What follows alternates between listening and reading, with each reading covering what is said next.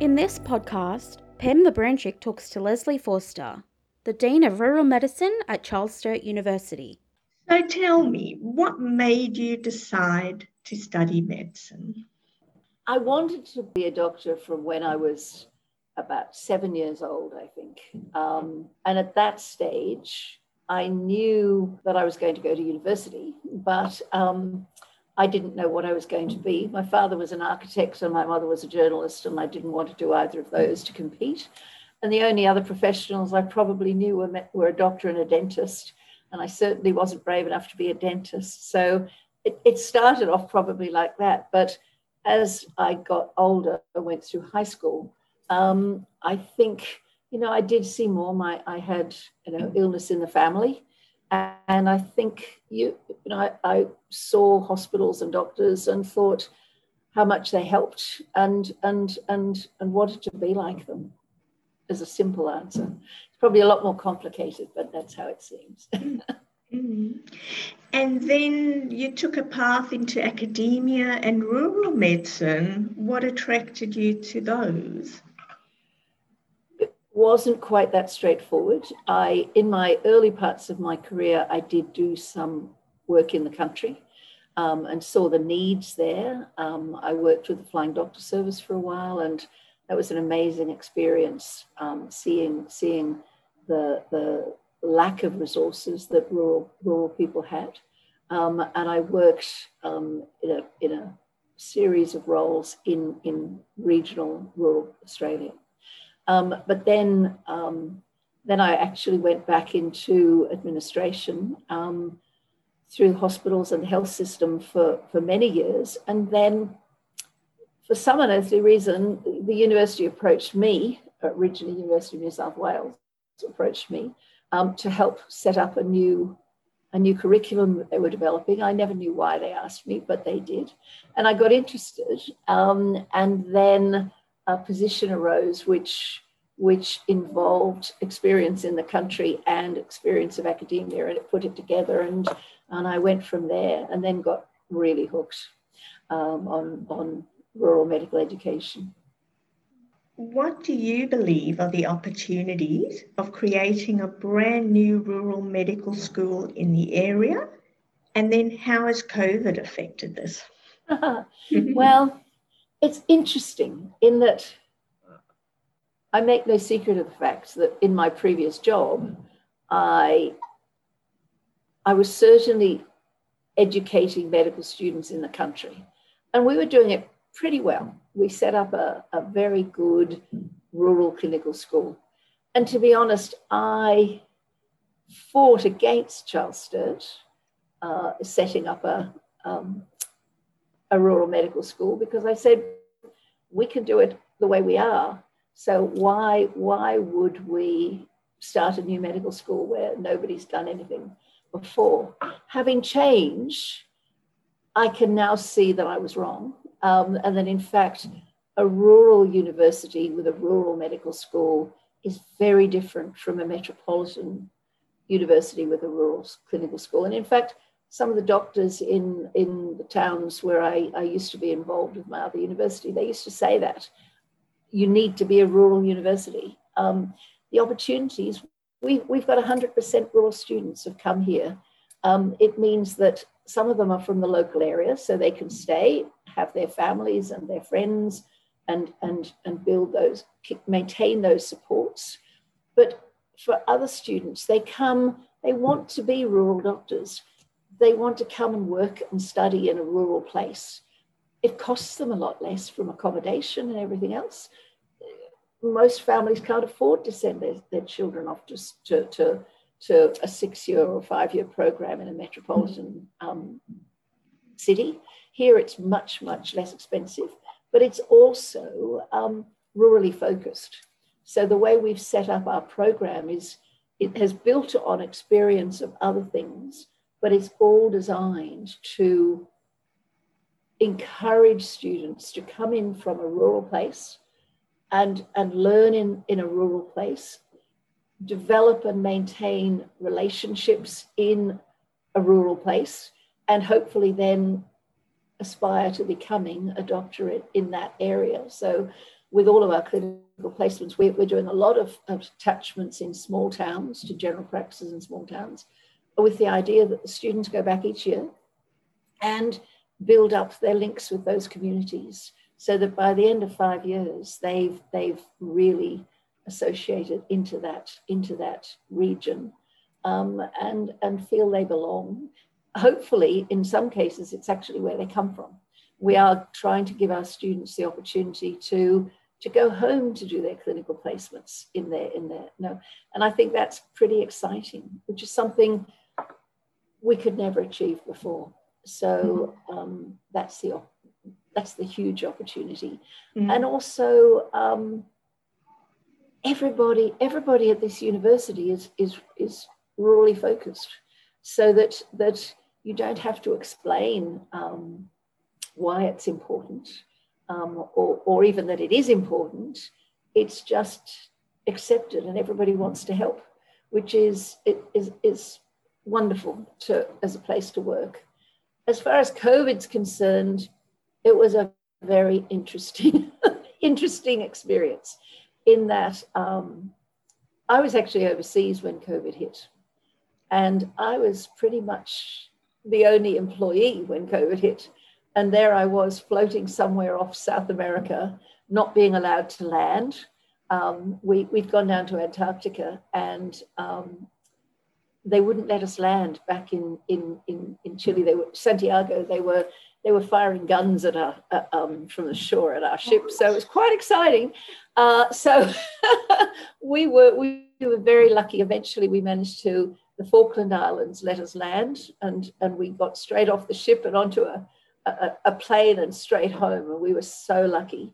But then, of course, we had to work from home for a year. So I was a long way from here, and basically, we established a medical school by remote control, which was quite exciting. And what about staff? Where have the staff come from? And yep. Some of the staff have come with me, which would be, almost inevitable, you would think. So I've managed to attract some of my former colleagues to come and join us. Others of them, we've managed to attract some new doctors to town, which I think has been, they had the opportunity to come to work at the university as well. And then others of them are the local doctors who have been wonderful and who've agreed to come and teach with us, because they believe in teaching rural kids in a rural place. And so a lot of the doctors here in Orange, and some in Bathurst, and actually coming up in communities all over New South Wales, have basically volunteered their services to come and work with us, take our students and teach them, which is a great model for medical education. It's a real feel-good story, isn't it? Yes, it's been very special. Been a lot of work for all of us, but I think we all get a real buzz out of belonging here. To have the opportunity to set up a school, which from our experience, and there are a lot of people here with experience, we really think it is the best way of teaching and getting and doing the things that we're doing is really pretty exciting. Very, very rewarding. Yeah, so good to hear. Has digital health been part of the curriculum? Is it going to be part of the curriculum? I think digital health is very important. And obviously, we're in the country, so we're long distances from places.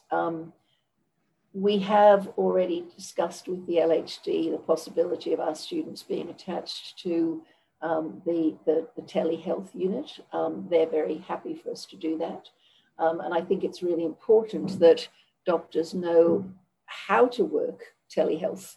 It's not as simple as sitting in front of your computer. There are, we need them to learn those things.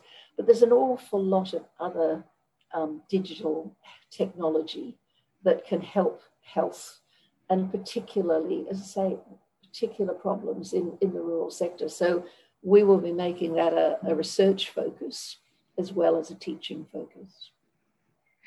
So do you think the rollout of telehealth and digital health will provide better healthcare to the rural community and Indigenous communities? When you say better health, I sincerely, I think it contributes. I don't know that if your only source of medical care is on a computer, then I don't think that's ideal. But as a supplement to having a good medical care, even if it's at a distance, I think it's really important.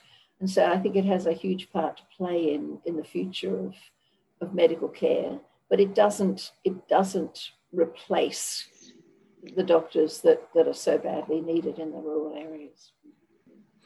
On a personal note, Leslie, can you comment on your experience with C-Centric and the benefits of working with an executive recruiter to your an opportunity? Well, the truth of the matter, Pam, is that I was sitting very comfortably in my old job.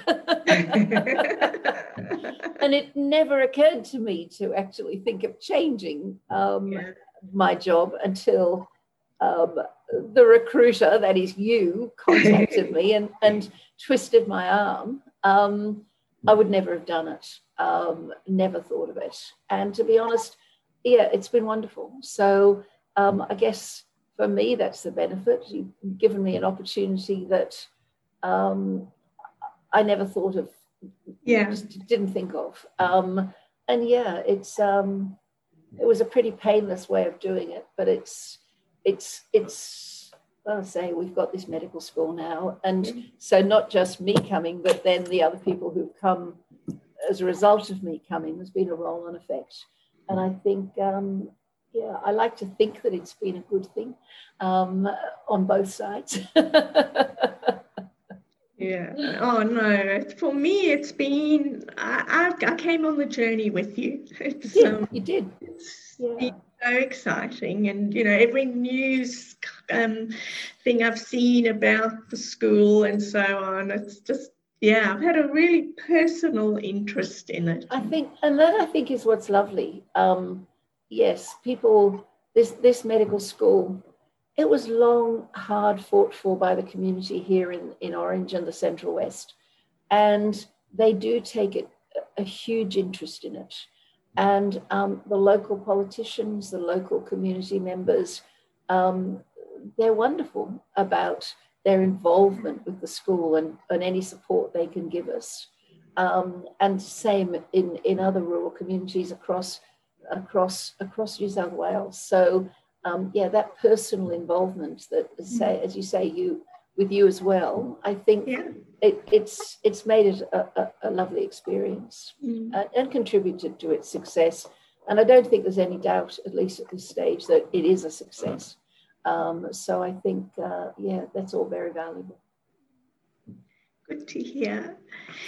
What tips can you give to aspiring leaders? What is your advice for aspiring leaders? What I always say to my students, I said to them on their first day, and I repeat, and I'm sure they're bored to tears with it, but I think it applies equally to other disciplines or professions. You can't look after patients if you don't look after yourself. So you really need to not just study, work, whatever. You need to build up your personal relationships. You need to have family and friends that you can rely on, and you need to have other interests. So you need to go and play sport, join a team somewhere, do whatever appeals to you. But you need to look after your own well-being. And if you're in trouble, you need to seek help. And then on top of that, I think you don't always go looking for opportunities, but sometimes opportunities hit you in the face.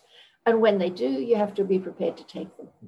And I think that's how we've built this medical school in many ways. We've taken opportunities where otherwise people might just have ignored them and gone on their merry way, including me. I think you have to be prepared to seize an opportunity and go with it and see what you can make of it. And it can be a lot of fun as well as, very worthwhile. Yeah, and a lot of work sometimes. And a lot of work. Yes. So who was it who said, I don't remember who said it, but they would say, I think I'm very lucky, but it seems to me the harder I work, the luckier I get. It was Gary Player, isn't it? It was Gary Player. I thought it was a golfer, but I didn't like to say that. Yeah. Thank you. I think that's so true. I often, it's true. The harder you work. But if you really enjoy what you're doing, you don't realize that you're working hard.